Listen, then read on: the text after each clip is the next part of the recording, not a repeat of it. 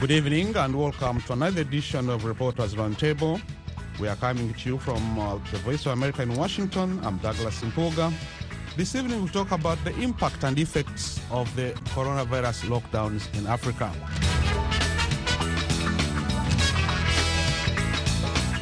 And with us tonight is my colleague, Vincent Makori, Managing Editor, TV English to Africa. Welcome to the show, Vincent. Thank you very much. It's a pleasure. You're very much welcome. And joining us from Durban, South Africa is the regular panelist, Suleiman Mugula. He's an independent political analyst. Good evening, Suleiman.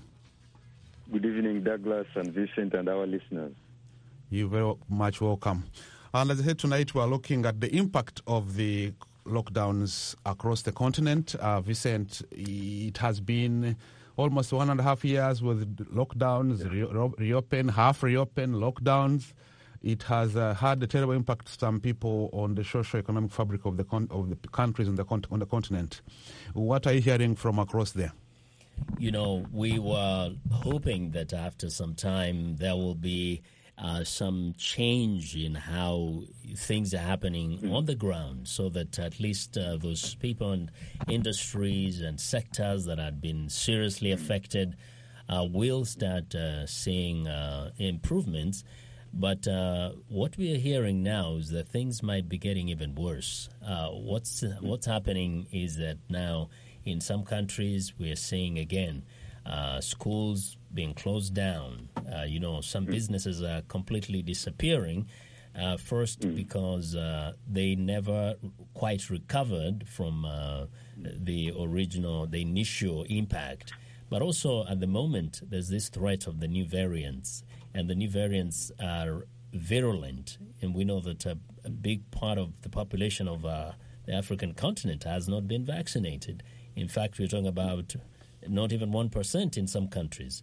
Now, with that, there is a fear of a terrible resurgence of this virus, of the impact of the virus itself. And so what I hear is fear, concern, that things are getting even more scarier than even the first time, because especially at this time, more and more people had become nonchalant about the whole issue of, precaution and taking all the necessary measures after having this fatigue of COVID-19. So the infections now are even more likely to spike and to be more widespread than in the first few months of the COVID pandemic, when people were terrified and therefore they were doing all they could. So I see there's some sense of bleakness into the future, in as much as some may want to, keep up the hope alive. But it's a little worrisome. I see. Suleiman, South Africa in Africa is among the most hit countries. And you have had lockdown there too. What's the situation like? It's true. We have had a wave of lockdowns in relation to the way the pandemic has been behaving. The first one was the most difficult one. It was abrupt. Nobody knew. As you are well aware, it originated from Wuhan, from China. So many countries were advised to lock up the countries, and there was a total shutdown of the economy and social life. That one almost devastated the country.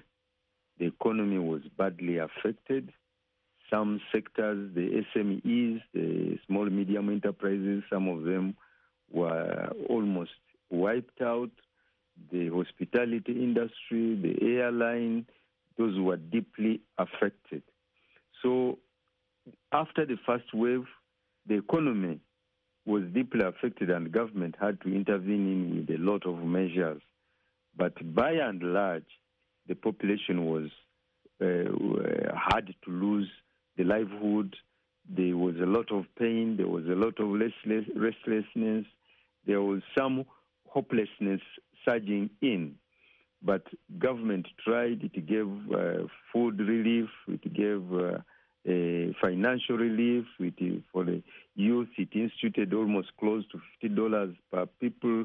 It It registered them and gave them the money for about 3 months, 4 to 6 months. They were getting income. So there were some interventions which were made. But now, before the recovery started again, 2021, there was a resurgence of the pandemic. That one has also devastated already the weakened situation before recovery. Then another wave came in, and then recently the government was forced to do another lockdown. Now the second lockdown again, the population became so restless. They are not used to it. As you have said, there is fatigue. That is why when we had the recent unrest, some of it was attributed to the lockdown because of the impatience which people have become, the endless suffering, the lack of business, some have lost jobs, they have not yet recovered them. So generally in South Africa, we are going through hard times. I don't want to cheat. With the second lockdown, actually, in order to help the economy, a few days ago, the president has just introduced new measures. He had lifted the most stringent, though it was not so stringent, but he had loosened up the lockdown. He has introduced new financial incentives to those who are unemployed. And then more measures are being carried out to see whether people can be relieved from the pain which they are in. So South Africa, like the other places on the continent, the lockdowns are devastating the economy, and they are making the population to move into hopelessness because of the conditions which the lockdowns are bringing up. Vincent, definitely with these lockdowns and this uncertainty, people being locked up in their houses, in African setup is different from Europe or North America. The economies actually have taken a very big hit.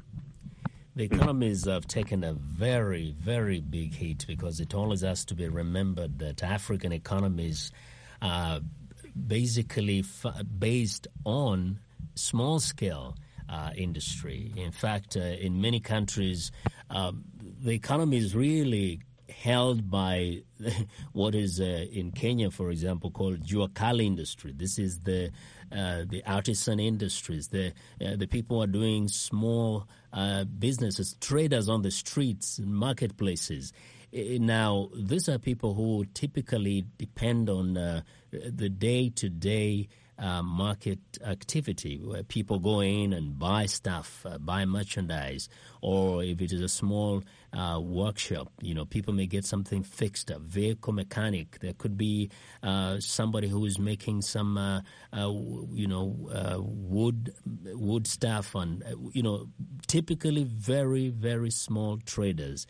But the system as it's set up does not necessarily have a safeguard for these people when their businesses are impacted by something like this global pandemic.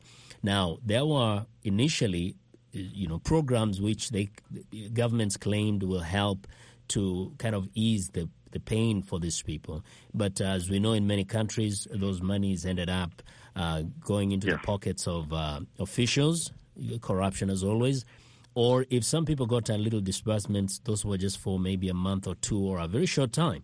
Now, this thing has persisted, and because there is nobody going out to the market to buy these things, and the people who trade, who participate in this kind of a trade don't have any assistance to keep their businesses afloat, we have seen some of those businesses disappear.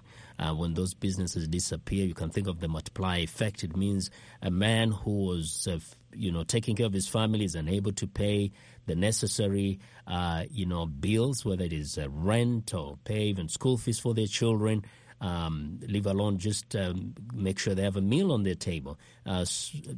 Millions of women who depend on just trading in order to take care of their children and families are not able to raise these funds, and they have no support whatsoever from the governments.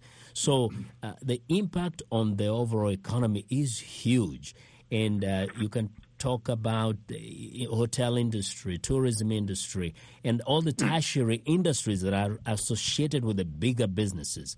they have all been impacted, and therefore many African economies right now are going through the roughest times in their history. Suleiman, South Africa, as many people know, has one of Africa's big economies. On the ground there, how is the impact? How are people facing up to this challenge? Seriously, the SMEs, they have been battered by the lockdown and the pandemic.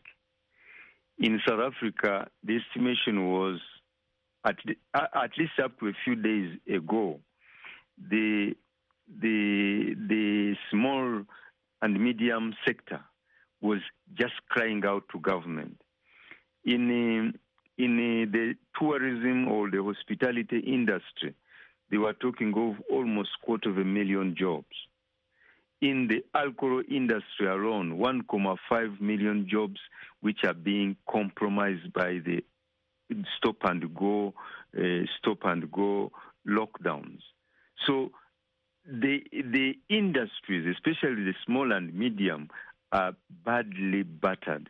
The government, luckily enough here, it has got a system. The systems are there. The records are there. The revenue services, the Ministry of Trade and Industry, many of them are recorded, are registered. So it is easier for South Africa to intervene. A lot of money is being pumped into them. Unfortunately, some of them we were recovering, they have been affected by the unrest. Otherwise, as far as South Africa is concerned, there is good intervention. Money is being injected into these small and medium enterprises. The only problem is the bureaucracy, which is taking so long. Some of them are being affected by the bureaucracy, but there is some intervention. You can find that they are being able to pick up. If it weren't for the unrest, now the unrest has come in, especially in Durban and Gauteng, and they are also the major industrial areas, save for Cape Town. So they have also, again, many have been badly battered. But the government has promised that it is making arrangements to intervene, and hopefully they will intervene and be able to help them. Let's hope they will come up. But now the question remains, should the pandemic continue, or should, right now in South Africa, the wave seems to be going down, which has forced the government to relax the lockdown, but it is unpredictable. Should it again rise up, the question on the mouth of the people, especially the business sector, is that do they need another lockdown, for worse or for good? But is the lockdown is the only solution to the predicament of the pandemic when the figures rise up again? That is the question now, the debate which is on the mouth of many of the business sector people in this country. Vincent, these lockdowns, first of all, briefly, do they even work? Do they help? People have said, well, from a medical point of view, they help stop the spread of the virus. Others have said they make matters worse. Briefly, what's your opinion on that? Lockdowns could, ideally work only if people are able to take the necessary measures. So we have situations where people are being prevented, of course, from moving from one place to another, or perhaps moving at certain times of the day or the night. But then you have to consider that a great number of people also live in heavily congested neighborhoods. And in these particular neighborhoods, nothing is stopping these people from interacting as they're trying to survive. But also, depending on their attitude, we have situations where people, are, of course, they're locked down in their particular neighborhoods, but they're out there without wearing masks, without necessarily using the sanitizers as effectively as they should. And particularly the issue of wearing masks, most people ended up giving up on how to properly use them. They put them under the chin. Others, it's something they put in the pocket until they see authorities, maybe policemen. So it's a lockdown only works if the people are working with the authorities. And people are unable or failing to work with the authorities because they feel that they're desperate when they need help from the authorities, they're not getting the kind of help they need from the authorities. They see these lockdowns only as undermining their day-to-day activities, undermining their normal activities of life, whether it is trading or attending funerals or even other events like weddings. So some have been known to find their way around the lockdowns and around governmental restrictions to still come together. Mm-hmm. But also, how does a lockdown work in a country or in countries where politicians, hold this massive political rallies? We've seen this even in Kenya, for example, some time back. And some experts are saying most of the infections can be attributed to the big political rallies that politicians are holding. And the politicians are so focused on the elections, on not missing out, on them getting their message out to the people, that they're really ignoring the same restrictions that they themselves have imposed on society. So as long as there is that kind of attitude from both the politicians and, of course, the fatigue from the citizens, we're going to see the infections go up. Suleiman, are the lockdowns working in South Africa? Do they help people? Do they achieve the intended purpose? South Africa, unlike other countries, it is a bit better organized. As regards the pandemic, as from the first lockdown, the first lockdown was supposed to allow the country to prepare itself. It was supposed to allow them to prepare the health capacity.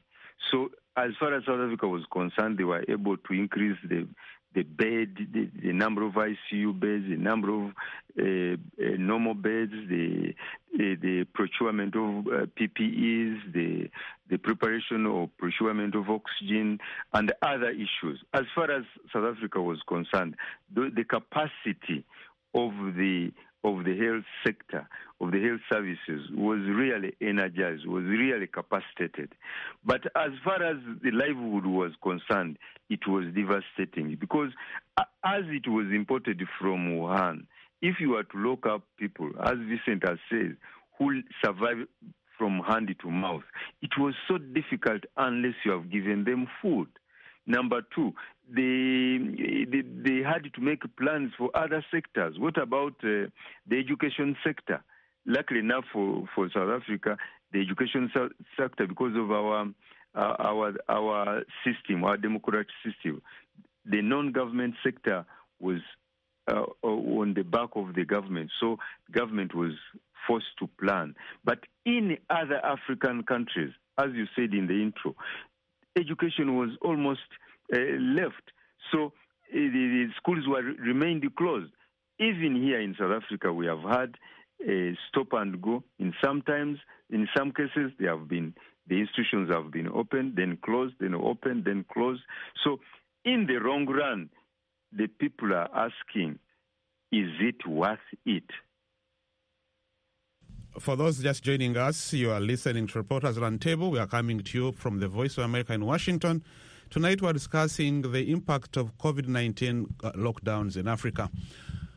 And our panelists are my colleague, Vincent Makori, Managing Editor, TV English to Africa, and Suleiman Mugula, an independent political analyst based in Durban, South Africa. And I'm your host, Douglas Impuga. Vincent, Suleiman there mentions on education. Many African countries, education has been hard hit. We are hearing of a lot of hardships because schools have closed, reopened a little bit, closed again. It's now coming to 1.5 years. What's your take on that? First, you have to go to the very early months of the COVID pandemic. Remember, schools got closed, and there was a time where they decided to go virtual, where kids could learn through electronic gadgets. Now, in most of our countries in Africa, there are just a few schools that had gadgets like this for the kids, or a connection. And even if a kid had a computer or a laptop or a phone, where's the Wi-Fi? Where's the ability to connect to the school programs? So it started by cutting off a great number of school kids from the education system because they had no access when the schools decided that they could actually disseminate some of this information through, the internet or through the Zoom or whatever the case may be.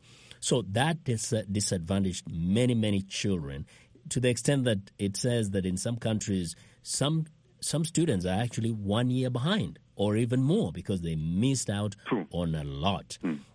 And of course, now it's also told you about the disparity between the kids in the distant rural schools and those in the urban areas and those who go to private, expensive schools where their parents can afford all these things.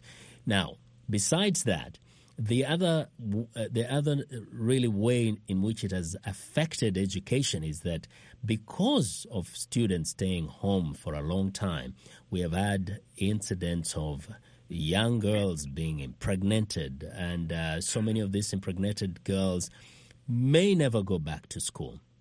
And some of this has been a product of a consequence of abuse at their homes or in their neighborhoods because of staying away from school and being around. And around many people are also not engaged in a serious activity. So because of this, you can imagine what the overall impact will be when we come to look back on especially the girl child. How many will never go back to school? How many have been thrown into poverty because now they have to deal with having to take care of a child when they don't have even the means they themselves. So it has had a very far-reaching effect on education on so many fronts. I can't even list all the areas where it has affected the education sector, but I think it has thrown the system into a real serious confusion, and the real effects will even be seen much later when we look back and start making a proper assessment. Suleiman, how the situation like as far as education is concerned down there? In South Africa, we have been able to manage it to a certain level, but still the children will be affected.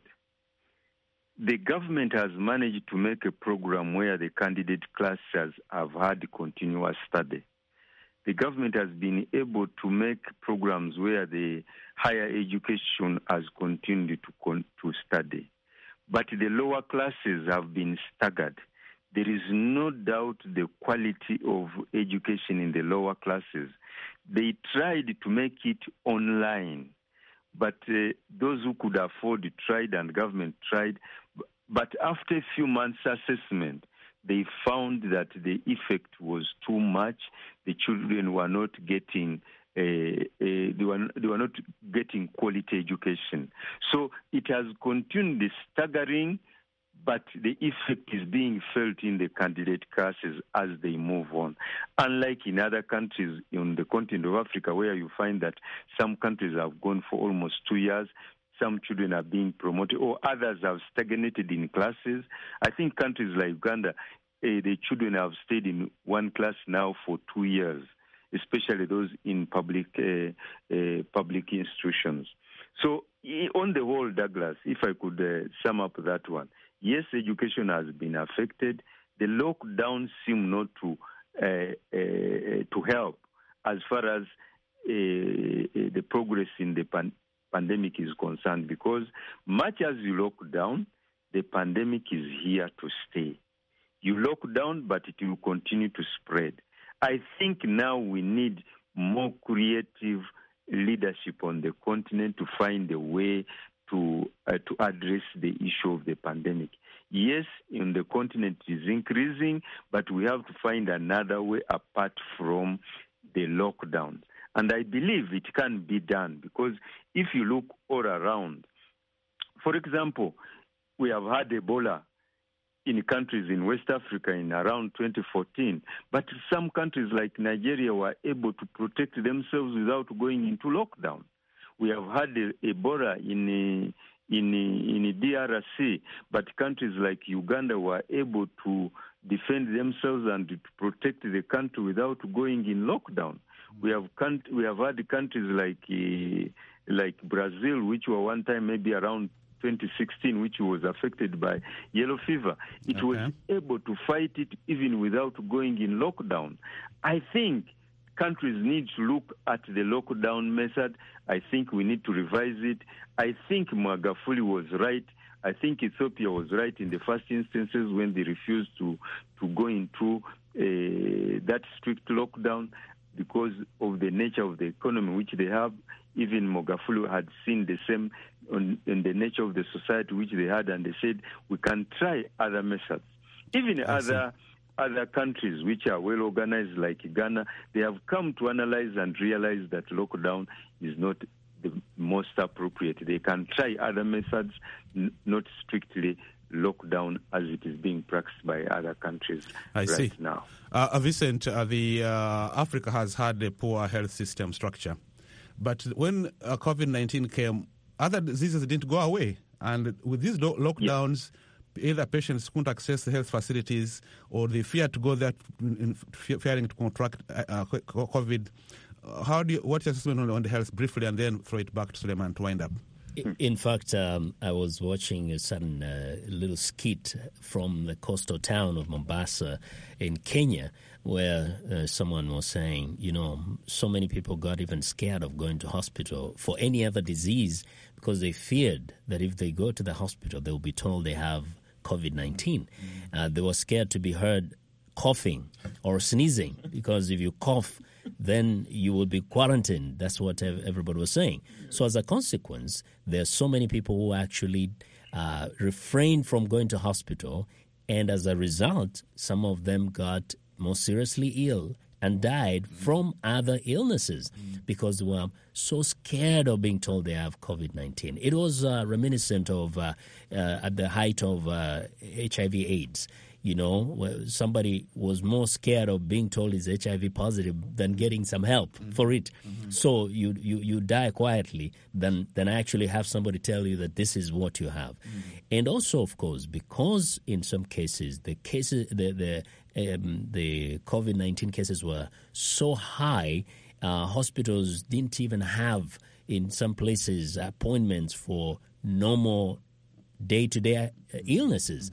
And so there are many people who could not access healthcare facilities, could not go to the hospital, first because the hospitals were prioritizing COVID-19, and people are just scared of going to the hospital environment.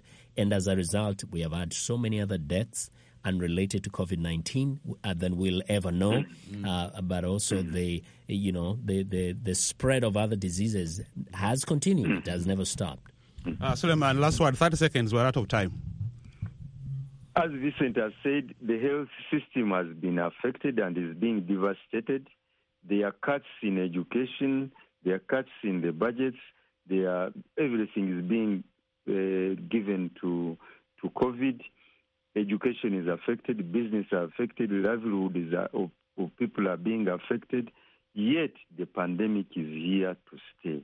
I think what Africa needs to do now is to get creative leadership, which will find means of us as a continent to find ways of surviving with the pandemic. We have to find other ways other than the lockdown. I see. Well, we're out of time. That wraps up this edition of Reporters Roundtable. Thanks to my colleague, Vincent Makori, Managing Editor, TV English to Africa, and Suleiman Mgula, an independent political analyst based in Durban, South Africa. Gentlemen, thanks very much for being on the show. It's been a pleasure. Thank you. You're very much welcome. We'll be back again next week with another edition of Reporters Roundtable. And a reminder that you can access the program on the internet if you go to our main website. Once again, thanks very much for tuning in. And until next week, I'm your host, Douglas Simpuga, wishing you all the best.